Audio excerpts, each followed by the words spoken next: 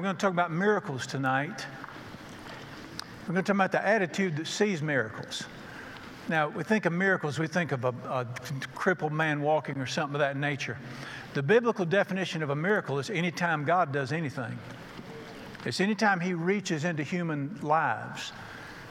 If my heart is hard and cold and I'm angry with somebody, and I humble myself and He touches my heart and it goes from anger to tenderness and I start loving people, that's a miracle. I didn't try to do that. That's the Spirit of God reached in and did that. That's a miracle. If my family's not doing well and we just keep falling apart and we can't get along, and all of a sudden the Spirit of God comes on that family and everybody's attitude changes and we begin to love each other and care for each other, that's a miracle. God did something. If a body's sick and somebody prays over it in faith and God touches it and they get well supernaturally, that's a miracle. A miracle is anytime God reaches through the veil. He's not just who He is. We don't just believe in Him. He does something. When a person is addicted and they're helpless and they beat themselves up and they've tried but it's not working, and all of a sudden something just happens. And I think of a fellow we have here. He was in and out. He was in and out of rehab 8 times. Just couldn't help it. And then one night, sitting in a meeting, he said, this is going to sound strange, but he said, something just started right here on the top of my head, and something warm just came out. I said, ask me if I've heard this before. Something warm just came all the way over me, and he said, I've never taken a drop since. I've never had any desire. Well, that's a miracle. We help people, we counsel here, but that's when God reaches through the veil. Now, listen to what I'm fixing to say. If I read this book correctly, God should be working miracles all the time. Miracles should be normal. The activity of God should be normal for believers. How many of you have ever seen God do something and you know it was Him? Well, we got to do our part. I'm going to do my part. There's things I need to do, but you can't live this life apart from Him doing something. You've just got to have Him. And I call that a miracle, anytime God intervenes. And to be honest with you, I can help people a little bit on a few things, but I can't help people much. That's why we have this thing called prayer. Prayer's not an exercise. It's not a blind man shooting blackbirds in the dark, hoping something will hit. All right, we're going to look at, listen to me, there's an attitude that sees miracles.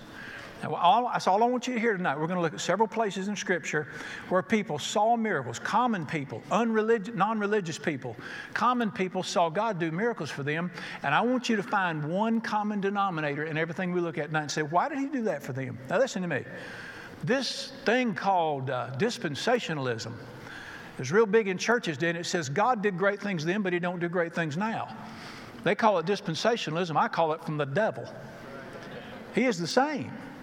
Say, same God that He was then. He wants to help people then like He does. He didn't stop loving people. He didn't stop caring about people. His word didn't die. And I want you to look in these passages. What is it that caused Him to do this for these people? Guess why we want to see that? This is not a quiz, because you need help. You're going to need help. I want you to look with me. First one in Mark chapter 5. Let's look in verse 25. Mark 5:25. A certain woman had a flow of blood for 12 years. She was hemorrhaging profusely. For 12 years, think about it. She suffered many things, many physicians, spent all she had. So apparently she was a woman of means. Nobody had money to go to doctors back then. She had money, but she spent it, and doctors couldn't help her. She suffered. All right, verse 27, she heard about Jesus. She came behind Him in the crowd and touched His garment. The Greek says she grabbed it. She grabbed His garment. And the Bible said that she said, if I could just touch Him or reach Him, I'll be well. Immediately, the fountain of her blood was dried up. She was healed. She knew in her body. She felt something in her body. She was healed. Jesus, immediately feeling in Himself that power had gone out, He said to the disciples, who just touched me? His disciples said, you see the multitude about to kill you, running over you, and you want to know who touched you? Isn't that a strange question? Jesus stopped. He said, who just touched me? He said, and they said, they're running all over you. You want to know who touched you? He didn't mean who bumped me. He meant who just drew something out of me. And watch what happens in verse 32. He looked around. He's trying to find somebody that had done this thing. The woman, fearing and trembling, knowing what had happened, fell down and told him the whole truth. He said to her, daughter, your faith made you well. Go in peace and you stay well. Stay healed. Now, number one, this woman was not supposed to be in public. In that culture, a woman bleeding could not go in public till she stopped bleeding. You understand what I'm saying here? And this woman had suffered, and the doctors told her it's hopeless. I mean, she'd been to doctor after doctor. It's hopeless.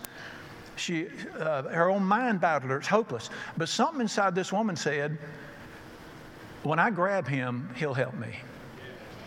Now, do you think she walked up behind him and touched him? There were thousands of people around him. How'd she get to him? Pardon me. She fought to get to him. She'd been bleeding 12 years. She'd been sick. She's in a weakened state. And she's fighting through this crowd to get to this man. You would have been offended if you'd seen her. If you'd have seen her doing this, you would have thought, what is she doing? But she fought through this crowd, get out of my way. And she was pushing men to the side. And women didn't have rights back then in public like they do now. She's pushing it. And finally, she got to where she could reach him. She lunged and she grabbed his veil, his coat there, his jacket. And immediately, the power of God just ran through her body. And Jesus said, what happened? And he didn't fuss at her. He said, you have great faith. Now, let me ask you a question. What did she do? Why was her faith great? What did Jesus call great faith in this passage?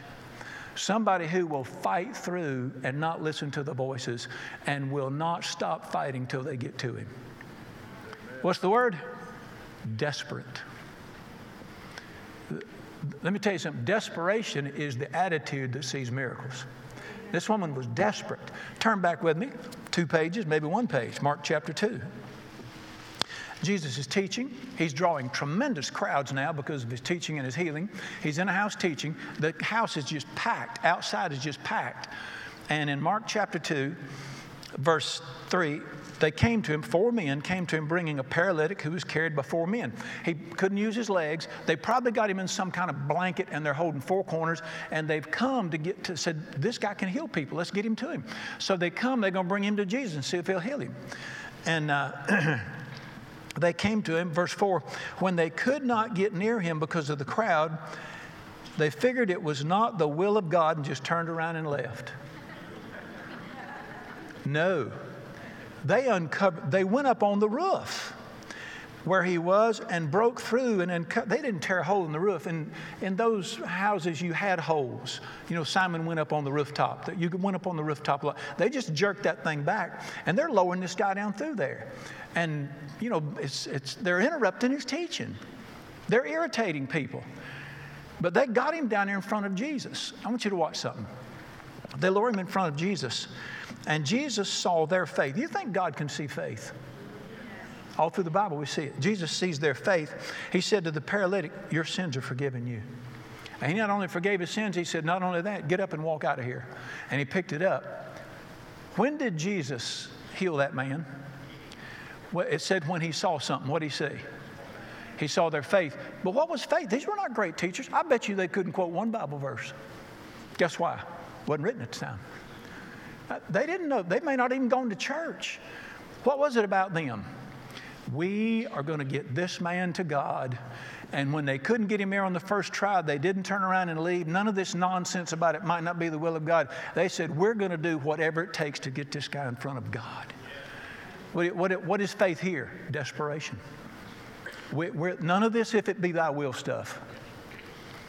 I'm gonna knock the slats out of your religion tonight. None of this if it be thy will stuff. We're going to get this man to God. And he's going to help him.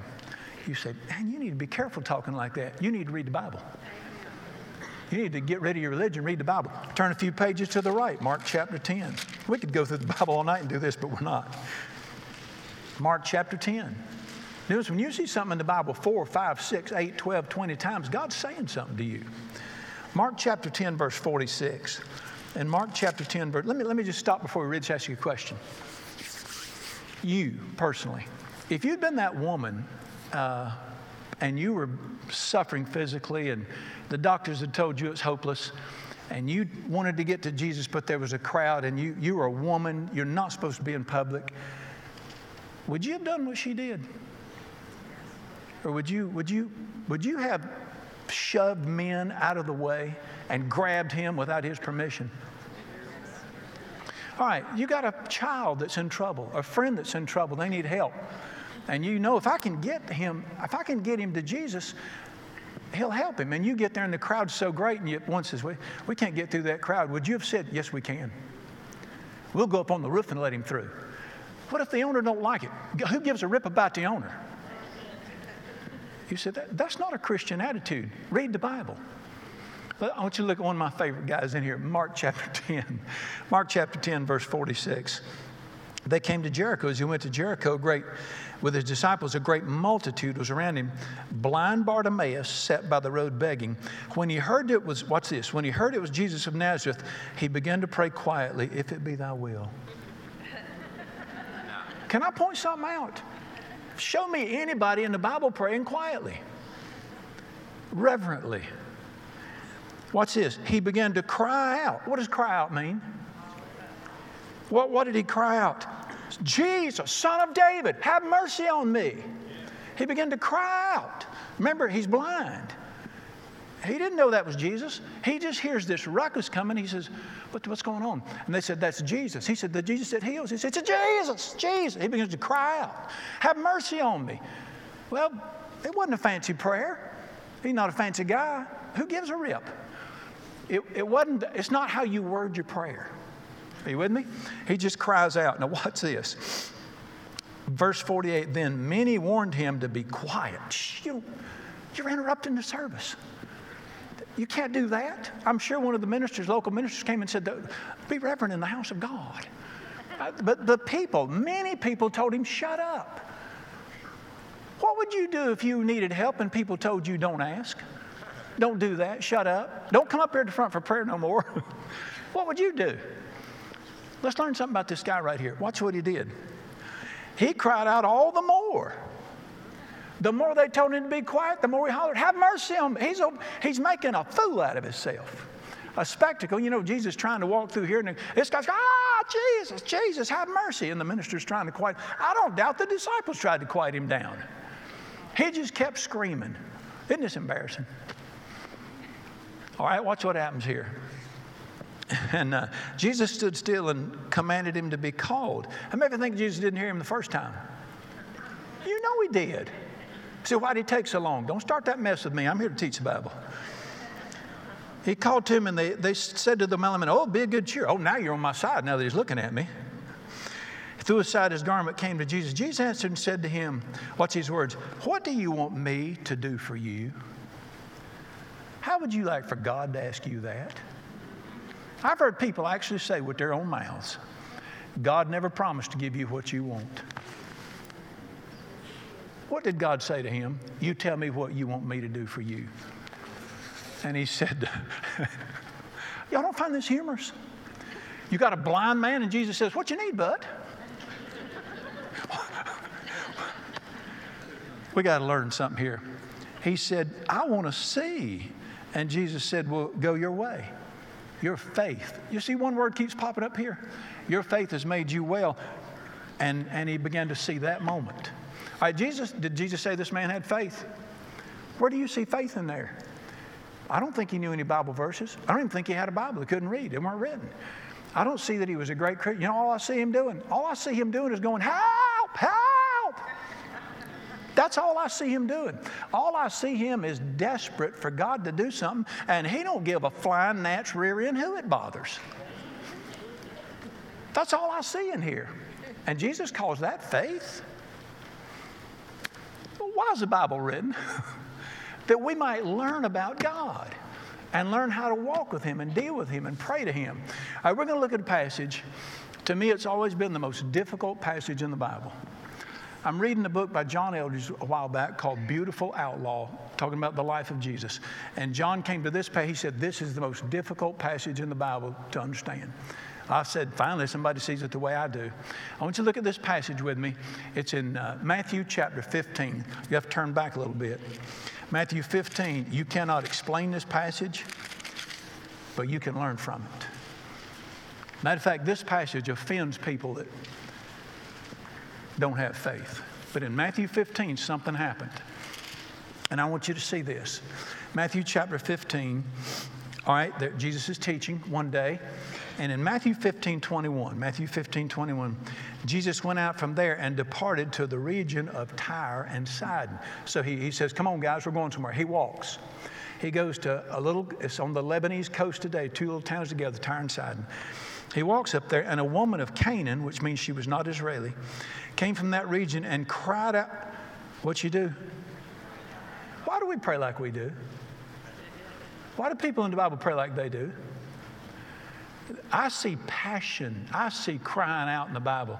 I don't see this, Father, we would ask that thou wouldest. I'm not criticizing. I'm just saying the Bible's different. Cried out and said, have mercy on me, O Lord, Son of David. My daughter's demon-possessed. Watch verse 23. He answered her not a word. What do you do when God doesn't answer you? What do you do when you pray and nothing happens? Watch what she did. I mean, God just didn't answer her. Didn't answer her prayer. And his disciples came and urged him, saying, send her away. She's crying out after. So what does that tell you? She didn't ask him one time. He didn't answer. And apparently they're walking, and the disciples get so irritated, she just keeps calling him. You got to help me. You got to help me. Did you not hear me? And the disciples are getting irritated because she's harassing Jesus.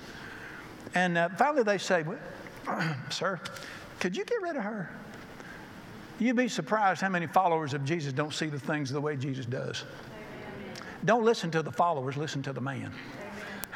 All right, we're all trying. And she just kept hollering. Watch this. This is where it gets hard to understand. Verse 24.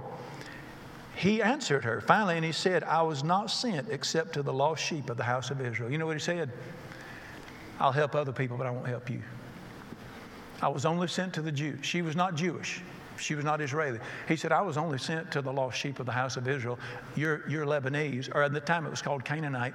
I wasn't sent to help you. If God Almighty spoke to you and said, I'll help others, but I won't help you, what would you tell him? Yes, sir. Sorry I asked. Watch this. Then she came and worshiped him, saying, Lord, help me. I mean, God told her I didn't come to help you. And she said, yeah, okay. Help me. Help me. This is where it gets so hard to understand here. And now the disciples are looking for the sheriff to get her out of here. Boy, you talk about a strange verse, verse 26. He answered and said to her, it is not good to take the children's bread and throw it to the dogs. Now, I don't know if you understand what just happened right there or not. The Jews considered themselves superior people. Every other race is an inferior race. We're the superior race. What was the term that Jews had for every other race? Dogs. What would we call that today? That's a racial slur any way you cut it. And Jesus turned to her and he said, I didn't come to help dogs like you. This is why, don't try to explain this. All right, you have asked Jesus, you've prayed, God hadn't answered you. Other believers are saying, you're messing up our prayer meetings. Would you go away? He says, I wasn't sent to help people like you. You keep praying. And he says, I don't help dogs. What would you do then? 99 and 9/10% of all Christians would already be back in the bed. Watch this. You want to see something funny? She said, yes, Lord, even the little dogs eat the crumbs that fall from the master's table. Now, I can't explain this, but watch this. Jesus answered and said, O woman, great is your faith. Let it be to you as what? God desires, you desire. And her daughter was healed that moment. I think he just broke out. You said, explain this. I'm telling you, nobody can explain this passage. This is the most difficult passage in the Bible to understand. But let me tell you, I don't know why he said that to her. I don't know why it's like she's chasing him and he keeps backing up. And she keeps coming and he keeps backing up. Finally, he says, yes. Why do you make her go through all that? I have no idea. But what did he say she had? Did he say she had faith? Look at it again. Only 2 people in the Bible Jesus said had great faith. This is one of them. Of his own disciples, he said at times, you have no faith. Other times he said, you got a little faith. The Thessalonians had growing faith, but this is the only woman in the Bible he said had great faith. The other was a man, a centurion. Now, when I see in the Bible that God says somebody's got great faith and it causes God to act, I'm going to find out what they did. I want to know what this great faith is. I don't know if she knew the Bible. I don't know if she went to church. I know she was not a follower of God. She was a Canaanite. What's the only thing you see her doing in there? I will not be denied. Desperate. I don't care if God tells me to go away. I'm going to keep asking. I don't see anything fancy or deep or complicated here. I just see an attitude of desperation that says, you will help me. He says, no, I'm not. She said, yes, you will. And you say, I wouldn't want to offend God. He don't look offended to me. He looks thrilled to me. You know what I think offends God from my reading of Scripture?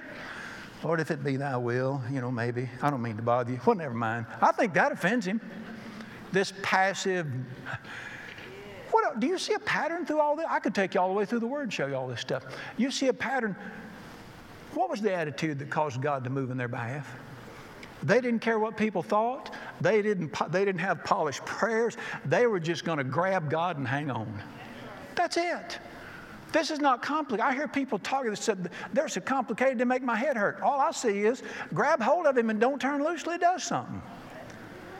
All right, I want to mention one more before we look at something that Jesus teaching this. Let me go to the Old Testament and take one. I'll just quote it to you. This is in Genesis 32. There's a man named Jacob. Abraham had a son named Isaac. Isaac had two sons named Jacob and Esau. Jacob was a scoundrel. Matter of fact, his very name means deceiver. Actually, supplanter, but deceiver. Scoundrel. And he had boo-booed his brother all his life. Tricked him, deceived him, did him wrong. And finally, his brother had all he could stand. And he got word, him and Jacob's big family, they were traveling across the desert. He got word, said, your brother's coming with his army and he's going to kill you. And you know what Jacob said? I don't blame him. And so he divided. He sent one wife that way, and another wife and family that way, and all the herds he split them. He said, at least if he kills one, the other one will live. And I may have known your brother coming to kill you and you deserve it, you're desperate. This ain't no if it be thy will mess here. This is one of the strangest passages in the Bible. This is Genesis 32, and the Bible said he went alone to pray, and an angel of God appeared to him. Most scholars that I read say it was the actual incarnation, pre-incarnation of Jesus. And the Bible said he didn't bow down. The Bible said he grabbed him. He grabbed the angel, and he said, you're going to help me. You're going to bless me. And he said they began to wrestle. I think the angel was trying to get away. They wrestled all night. And he would not turn that angel loose. Finally, it's getting daylight. The angel said, the day is breaking, turn me loose. Jacob said, I am not turning you loose till you do what I say. And the Bible said the angel smote him, hit him in his hip, and it put his hip joint out of socket. He would not turn loose. He said, till you give me, you bless me, I am not turning you loose. Now, what do you think God Almighty is going to do to somebody that grabs him like that? After you would not do what God told you, what do you think he's going to do? And the angel said to him, you have wrestled with God and you have prevailed. Your name shall no longer be called deceiver, but from this day forward your name shall be Israel, because you rule with God and you're a prince. Sounded to me like he's not mad. Sounded to me like he likes it. And God blessed him, changed his brother's heart, saved his lives, and promoted him and made him rich. Do you know how to grab hold of God and fight all night? And when he says, forget it, you say, I ain't turning you loose till you do what I say, till you do what I ask you. You say, that sounds blasphemous. Sounds like the Bible to me. See how this religious spirit in America has warped our thinking with this passive, if it be thy will. Listen to me. Find out what his will is. He wrote a book and told you. Break with this if it be thy will mess. Read this. His word is his will. Read it and find out and go after it. This,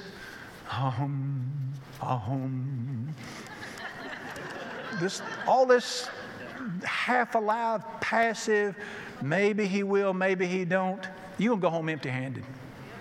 Walk all the way through this Bible. Everybody he did great things for, they pursued him. They wrestled. They didn't care what people thought. They offended people, but they blessed God. The word is desperation. That a spirit of desperation. All right, you're in trouble. Your family needs help. You go to pray and an angel appears. What are you going to do?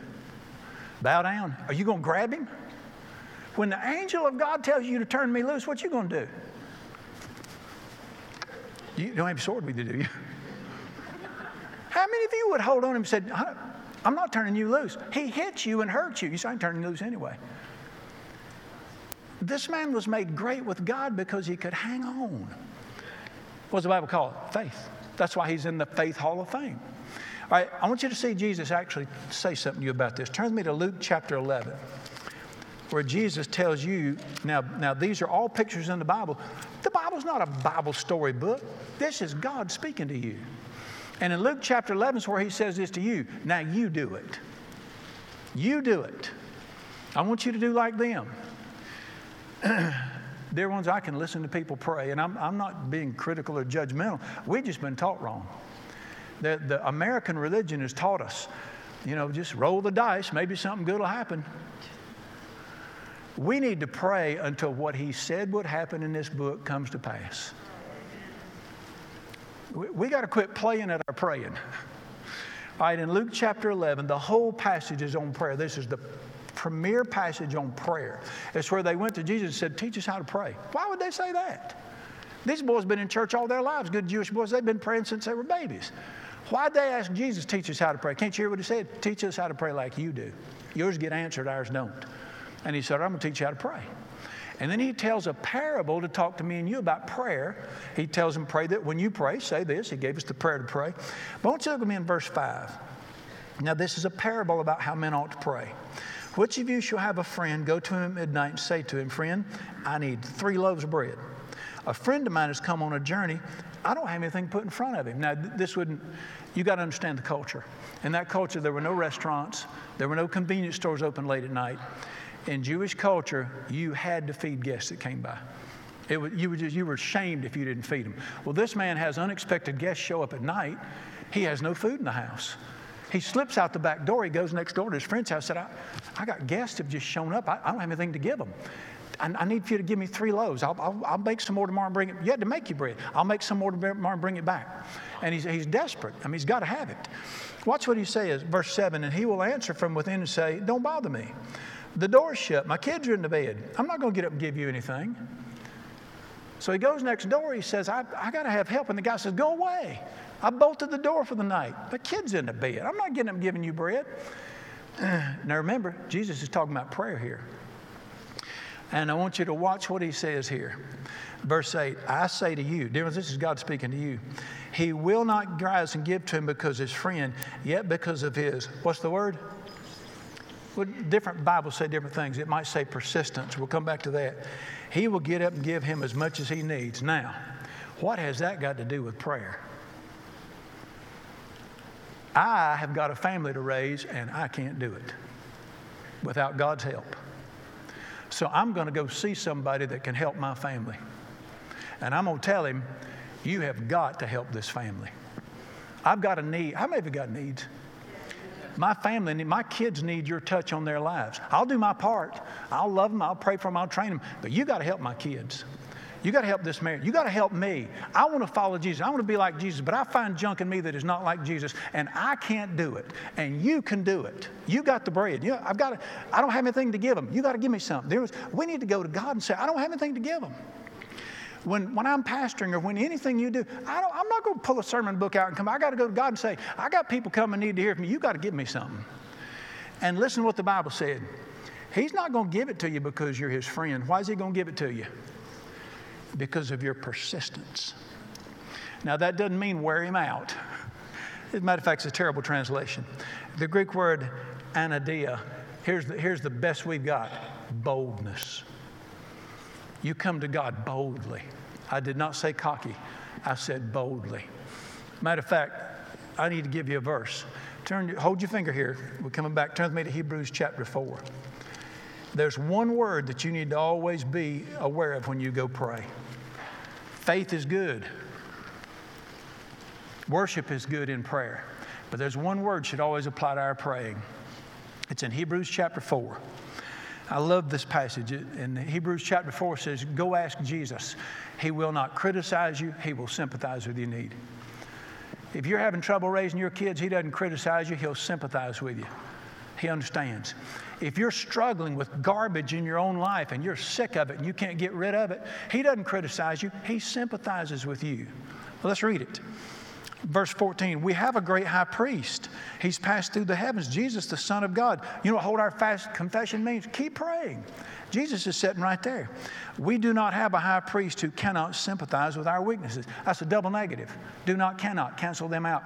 Our high priest is sympathetic toward our weaknesses. Anybody here got any weaknesses? He doesn't beat you up. He's sympathetic. He helped you struggling. But was in all points tempted. Verse 16, let us therefore come what?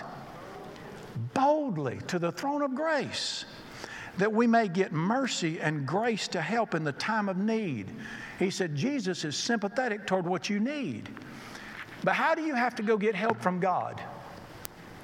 Boldly, we don't even have a word for that word, anadia. It simply means boldly.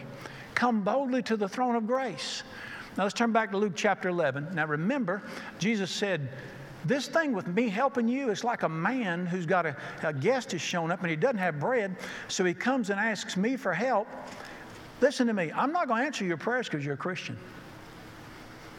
He will not rise and give to him because he's his friend. I'm not going to answer your prayers because you ain't cussed all day and you got a streak going and you're a nice guy. I'm going to answer your prayer because you bang on my door. Boldness means, can't you see the picture? He goes and asks, I got friends coming and said, I can't answer the door. He said, bam, bam, bam, bam, bam, bam. I've got to have bread. Go away. Bam, bam, bam, bam, bam. Don't you see the picture? He will not rise and give to you just because you're a Christian or you've been nice. But if you'll bang on heaven's door, he will give you, what's it say? As much as you need. He'll give you as much as you say, Brother Brown, I don't want to. That seems pushy to me. It seems biblical to me. You need to ditch that religious spirit and read the Bible. All right, now remember, we just read that parable. Jesus told you, he painted a picture to teach you how to pray. Watch verse 9. So, I say to you, ask, it'll be given to you. Seek, you'll find. Knock, it will be open. Do you see the progression? Ask. Come ask me. But to seek is a little bit more than asking. That's to push on in. Tell me what knocking is.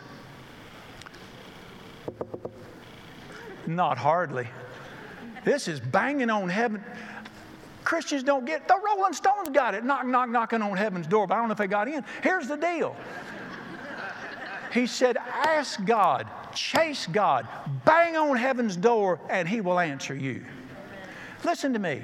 There's an attitude that God Almighty loves, and it's that you'll have to kill me before I'll turn you loose. This prayer's got to be answered. Don't you understand my kids are at stake here? Don't you understand I have got to have your help. I can't help this garbage. I'm addicted. And I beat myself up long enough, and people have fussed at me long enough. You have got to help me. I said, Brother Brian, don't talk like that to him. Everybody in the Bible talked to him like that. He wasn't offended you when he called it faith. He called it great faith. And this is the great mystery. All right, we looked at 5 different groups. I could show you all through scriptures. What do they all have in common? Number one, they had a need. Do you have a need? I know you do. Every one of us do. I got personal needs. I got needs for my family. I got needs for friends. I got needs for people I meet.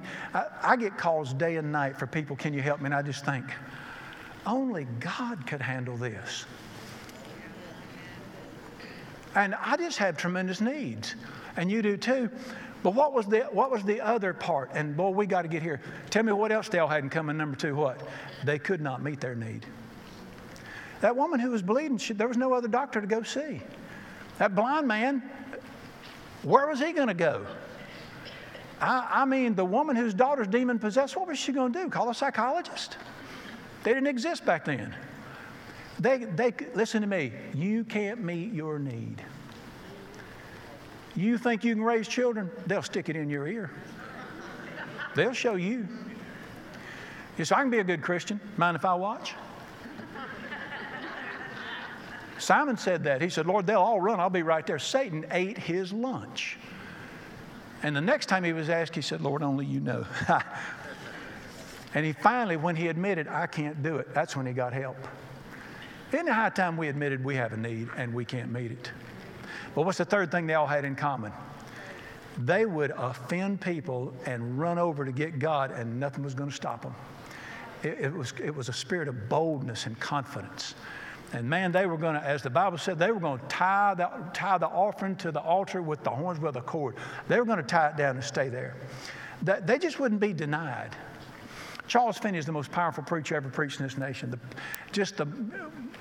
We couldn't even imagine what happened in the 1800s. He went to preach a revival, and I was traveling one day. I saw a sign, "Welcome to Oneida County, New York." He was invited. He was president of Oberlin College, which is in Ohio, still there. They've gone nuts now, but when he was there, they weren't nuts. And he was invited to come do a 3-week revival in Oneida County, New York. Now, listen to what I'm fixing to tell you. He agreed to come, but he said, "Give me some time to pray." So he pulled his prayer team together, his prayer friends together, Father Nash. They prayed. And he would not allow anybody to pray with him. He wouldn't even let preachers come in and pray. He said, "Preachers are so offended by the way we pray, I don't want them in there." Well, they prayed for a while, and he went to Oneida County and preached a revival for 3 weeks. Every single person in that county was powerfully converted. This would be 1840. Powerfully converted. Every saloon shut down. They closed the jail. You don't need it anymore. One wiry little man's preaching. The sheriff of the neighboring county was an atheist, and he was mocking the revival, and he said, "I'll just ride over and prove it." He gets on his horse. By his own testimony, he said, "I crossed the county line going into Oneida County. Something knocked me off my horse, and I got saved before I ever got up." I said, that's so foreign to the American church. But the point is, Charles Finney said, it's not preaching, it's prayer. But he said, that's why I don't let preachers come in our prayer meetings. They are offended by the way we call on God. They think we're hurting God's feelings by the way we pray. He said, we pray the way the Bible says to pray. And he says, we tell him, "I'm going to stay in this room and call on your name, and I'm not coming out till you answer." Does that bother him? If I read the Bible correctly, he likes that. It's an attitude. This American lukewarm. If he does, great. If he don't, I'll call the banker. You're going to be calling the banker. God loves people who say, "You're my only hope, and I will not turn you loose till you do something."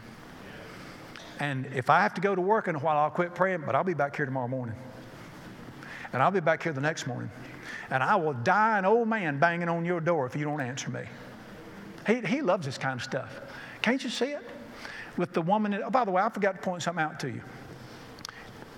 When Jesus went and that woman who was a Canaanite came and asked him to help her, and he said, "I didn't come to help you." Do you think he didn't mean to heal that girl? You want to make it even crazier? I don't understand that passage. All right, Jesus was teaching at Lake Gennesaret, which is north central Jerusalem to this day. The Bible said he went to Tyre and Sidon. That's an 80-mile walk. It took him 4 days. He got up there. The woman came and saw him. They went through that rigmarole where he said, "I didn't come for you," and then he healed her. And the Bible said, go back and read it, as soon as he got done, he walked right back to where he was. Another 4-day journey. Don't tell me he didn't want to heal that girl. He walked 4 days to get up there to do it. Healed her, turned around, walked right back where he's at. You say, "Well, why do you do all that?" Don't ask me. I'm not supposed to know why. I'm just supposed to learn this. He likes it when somebody grabs him and says, "You're not getting away from me till you do something for me." I can't explain this. Why do we think we have to explain everything? Why can't we just believe it? Why can't we just say, "Then I'm going to do it"? You know what an evil father'd be? Y'all ever heard of Tweetsie Railroad?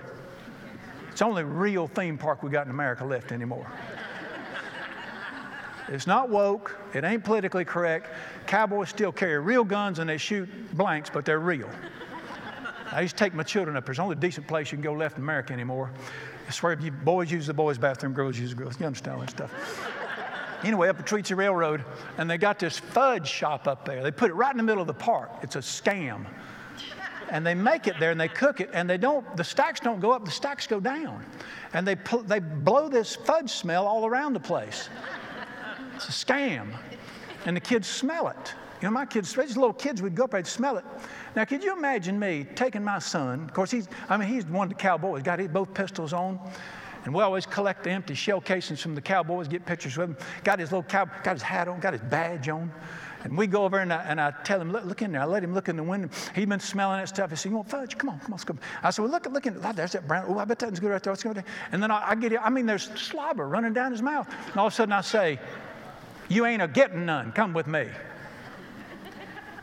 You ought to call DSS on a father like that. Could you imagine me doing that to my son? He can have all he wants till his mama sees. Now you tell me something. Why would the God of heaven put my nose against all these miracles and tell me you ain't getting them? Amen. You either got to believe God or you got to throw your Bible in the garbage. And throw your religion, keep your Bible, throw your religion in the garbage. Go back to what the book says. These folks just would not be denied. I have to quit here. They just knew it. Now listen to me. You say, were they trying to fight God or convince God? No. He's the one who said he'd do it. Bartimaeus, who were they fighting? They were fighting the voices. Leave him alone. Don't pray no more. Shh, don't be silent. Listen, you got voices in your head. You hadn't been a good enough Christian to get that prayer answered. You fight through that. So, you know, Aunt Susie, she got it, and they prayed, and she died. Fight through that. So, he didn't answer your prayer last week. Fight through that. You're not fighting God. You're fighting the unbelief, the doubt, the people's voices. You just cannot walk in this kingdom unless you've got a fighting spirit. You know, some denominations, they took onward Christian soldiers marching as to war out of the hymn books. They thought it was too militant. This is a book of war. We're wrestling with the enemy of our souls and the unbelief and the deadness of religion. But listen to me, right down here, your heart goes, yeah! I mean, the religion in your head and your logic goes, well, I don't know why. But your heart goes, help me. Then that's why I would pray out of our hearts and cry out. I pray one way when I'm on this platform in front of y'all. I do not pray like I pray when I'm in private. Half of you'd get up and leave. I don't know if he probably fussed at me for that one day, but you know what the deal is? My heart burns. I have got to have his help. Amen. For me personally. I mean, I'll be off the rails in a week if he don't help me. But you know what? He will help me. Because every day I pray like this, and I get in there and I say, I am not getting up till you do something. It doesn't bother him. He likes that. This, Father, we wouldest that thou wouldest. He's got to look at Gary and say, what are you talking about? I don't see that in the Bible anywhere. You say, well, that sounds too pushy. Who taught you that? I'm telling you, there's a religious spirit on this land where people are passive, half-hearted, lukewarm, instead of being desperate. The only thing I can see in the Bible is God answers desperate people. I've heard people say, well, you know, you got to get to the bottom of your rope before the Lord will help you. No, you don't. It's just that we don't get desperate till we get there. You could get desperate at the top and save all the pain. Get ahead of the curve. Listen, the Bible teaches this. Be desperate, be bold, and be blessed. As the deer pants for the water, but you can't have this take it or leave it attitude. As the deer pants for the water brook. Worse than a deer's got to have water when he's thirsty. I've got to have you. This is the attitude. We should worship in the Spirit. I get so ill sometimes going to these places and they sing, you know, what a mighty God we serve.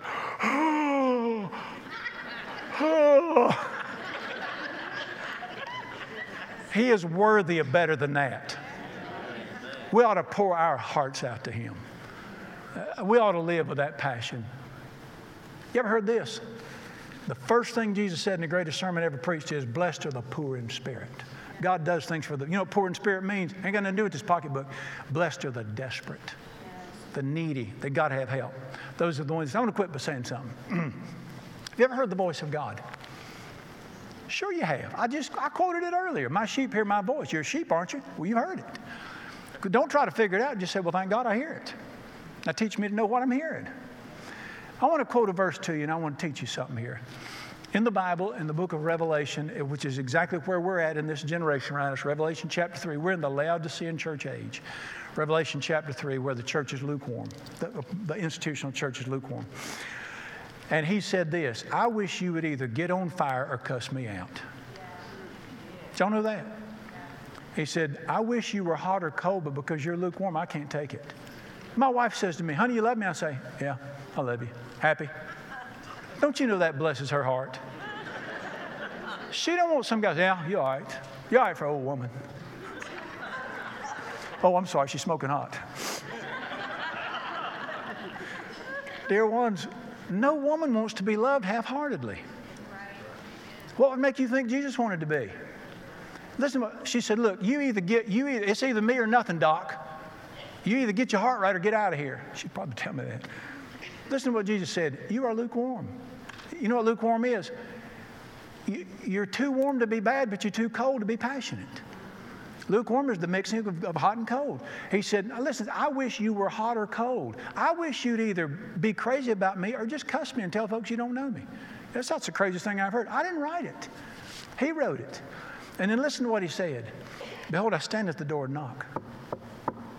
He's not talking to lost people. He's talking to the church. And he said to the church, I'm standing at the door knocking. If you'll hear my voice and open the door, I will walk into your life. I'll come in. We'll fellowship together. You'll know it's me. He said that to the church. Well, bless God, if he's standing at the door knocking, guess where he ain't? He's not in your life. You can be saved and his Spirit not be working in you. You can be saved in the blessing of God. He said, I'm knocking. I'm standing at the door and knocking. I'm asking you, open your life to me and let me come in and do things for you. He said, well, I had never heard him say that. Yes, you have. Would you think you're going to hear with your ear? Let me ask you a question. You ever been discontent with the way things are? You ever thought about your own faith and said, got to be more to it than this? That was the voice of God. That was him putting that in your heart. You ever looked at your family and said, well, you know, other people struggling too. I guess we'll struggle, but this ain't the way God meant families to live. You ever thought that? That was him knocking. That's him talking to you. You ever looked at you said, well, I prayed 29 times and I got 29 zeros. Well, nobody knows. You got to say, there's got to be more than that. Discontentment is the voice of God. When your heart is unsettled and you say, this isn't what the Bible teaches. This is not what I expected when I wanted to follow Jesus. I want to be created in the image of Jesus. I want the touch of God on my life. I want this family blessed. I want to help people. That's God talking to you. That's if any man hears my voice and opens the door, I'll come in. You've got to get discontent before you can be blessed. I'm telling you, discontentment is the work of God in your life. It's the work of God in your heart. All right? Years ago, so Wednesday night, it's been 27 years ago because I wasn't here. And a friend of mine who'd been on drugs terrible and he got straightened out. His wife put a pistol in his face one day and said, you're going to get saved or I'm going to kill you. He got saved. Became a deacon in my church. I like women like that. Well, I'm praying for him, shoot him. Well, don't shoot him, threaten to. I'm serious. She was a Christian, he wasn't, and she told him no more drugs dealt in his house. One day a guy came over to buy some crack rocks, and they went in the bathroom, and he said, come in here, she'll raise hell if I don't. So she opened the door, and he's standing there dealing with them crack rocks. She pulled out a .38. She stuck it right up his nose, said, I told you no drugs in this house. That's a woman of faith. I'm sorry, I didn't mean to tell you. He got saved. He becomes a deacon. He's just as on fire for Jesus as he was for the devil. I mean, the Spirit of God on him. Well, he brings a friend one night who's on drugs. You know, you don't want to leave that crowd. I wish when people get saved, they'd hang around with that crowd still. And brought him, and after church, he introduced it to me, and I said, you're struggling. He said, I'm on drugs. And he said to me, I've tried everything else, might as well try this. I knew right then, you'll never see him again. You don't try God. He wasn't desperate. It was just one of them, if it falls on me, I'll take it. That's not what he does. I'm going to quote to you James 5:16. Tell each other your problems. Confess your faults to each other. Pray for each other. That you may be healed. And then listen to these words. The effectual, fervent, passionate prayer of a righteous man or woman causes things to happen in the earth. When did he go back and take that out of the Bible? The mild, fancy, trying to impress people prayer doesn't mean anything in heaven. But the, oh, Son of David, have mercy on me. That's fervent. The passionate prayer availeth much means it causes things to happen. You get on your knees in your bedroom and you tell God, you didn't create that child to live like this. You created this child for a better purpose than this, and I am not turning them loose to hell. I'm going to stay here till you do something. Amen. God. You know, I had one got off the rails after she got grown a little bit, and I said, I'm not going to say a word to her, but heaven will hear my voice. And I walked in the woods because nobody could hear me, and I cried out, and I prayed, and I claimed claimed the promises of God. He likes to hear them. And just something just rose up inside me and said, do not turn this loose. It wasn't terrible, but it wasn't his best. I said, I'm not settling for anything less than the best. And I'm going to pray, and I'll know exactly the place I was standing, right beside the oak tree I was standing beside. All of a sudden, my spirit just went, it was like, all of a sudden, there's no burden, no problem, just peace came over me. And you know what that means? He hadn't left you. The answer has come. It's done. I just said, praise God, walked out of the woods. Sure enough, 2 days later, called me crying and said, I had messed up big time. I said, oh, really? Really? Praise God. I didn't talk. We got to go back to prayer. Amen. Putting our trust in prayer. When people say things to me like, well, all we can do now is pray, I want to say, don't bother. Am I being ugly tonight or what? All we can do is pray. Boy, you'll get an answer to that. You know, you need to say, we're going to pray and God's going to do something. That's our attitude we want to have. Well, I was going to quit by quoting that verse to you, James 1. Chapter 5 and 7, he told me to tell you something, and I'm going to tell it to you. If this bothers you, take it up with him. It's not that I'm not scared of you. I'm just more scared of him. I'd rather face you mad than him mad. Are you with me? James chapter 1, verses 5 through 7 say this. If any man's clueless, if you're needy, ask. Ask God. If you don't know what to do, ask. If you lack wisdom, ask God. Pray. But let him pray in faith, doubting nothing. Because he who doubts is like a wave of the sea. Listen to verse 7. Let not that man think he'll receive anything from the Lord. Dear ones, if you're playing with your praying, I'm here to tell you, you ain't going to get nothing. But listen to James 5:16. Tell each other your problems. Pray for each other till something happens. The effectual, fervent prayer of a righteous man causes things to happen. So if you're playing while you're praying, go and get you some popcorn. But if you're ready to do like Jacob and grab hold of that angel and say, I am not turning you loose till something happens. In me, in here, for them. I am not going to settle for what we call normal unless it's normal Bible. Amen. And I want you to be the same way. It is time for the American church to rise, oh sleeper, out of your death. Let's change the world through prayer. All right. Oh gosh, I'm in trouble with the choir director again. Lord Jesus, I praise you and thank you. I cry out in the name of Jesus, where did we get this stuff from? What spirit is it that caused us to doubt that you'd keep your word? What spirit has come on us that we don't believe you tell the truth in your word? I pray in Jesus' name, we don't need comfort anymore. We're so comfortable now, we're suffocating in it. Shake us. Stir our hearts. Spirit of God, make people uncomfortable. You're the comforter. How about getting into uncomfortable in business? Bring a great dissatisfaction in people's hearts. Tell them it don't have to be this way. God helped other people, he'll help you. And I pray in Jesus' name for that spirit of battle, of boldness to come on people, where they come before you and it burns in their heart. He will do this for me. He cannot lie. And Father, for all the people that are not real spiritual, they don't know how to pray, they don't know how to pray fancy prayers, cut through all that stuff. Tell them, get alone with me and cry out.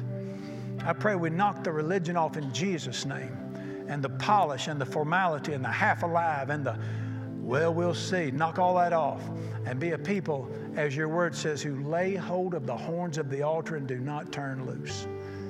I want to praise you and thank you. Dear Jesus, I've talked about some things tonight I don't understand. I don't care.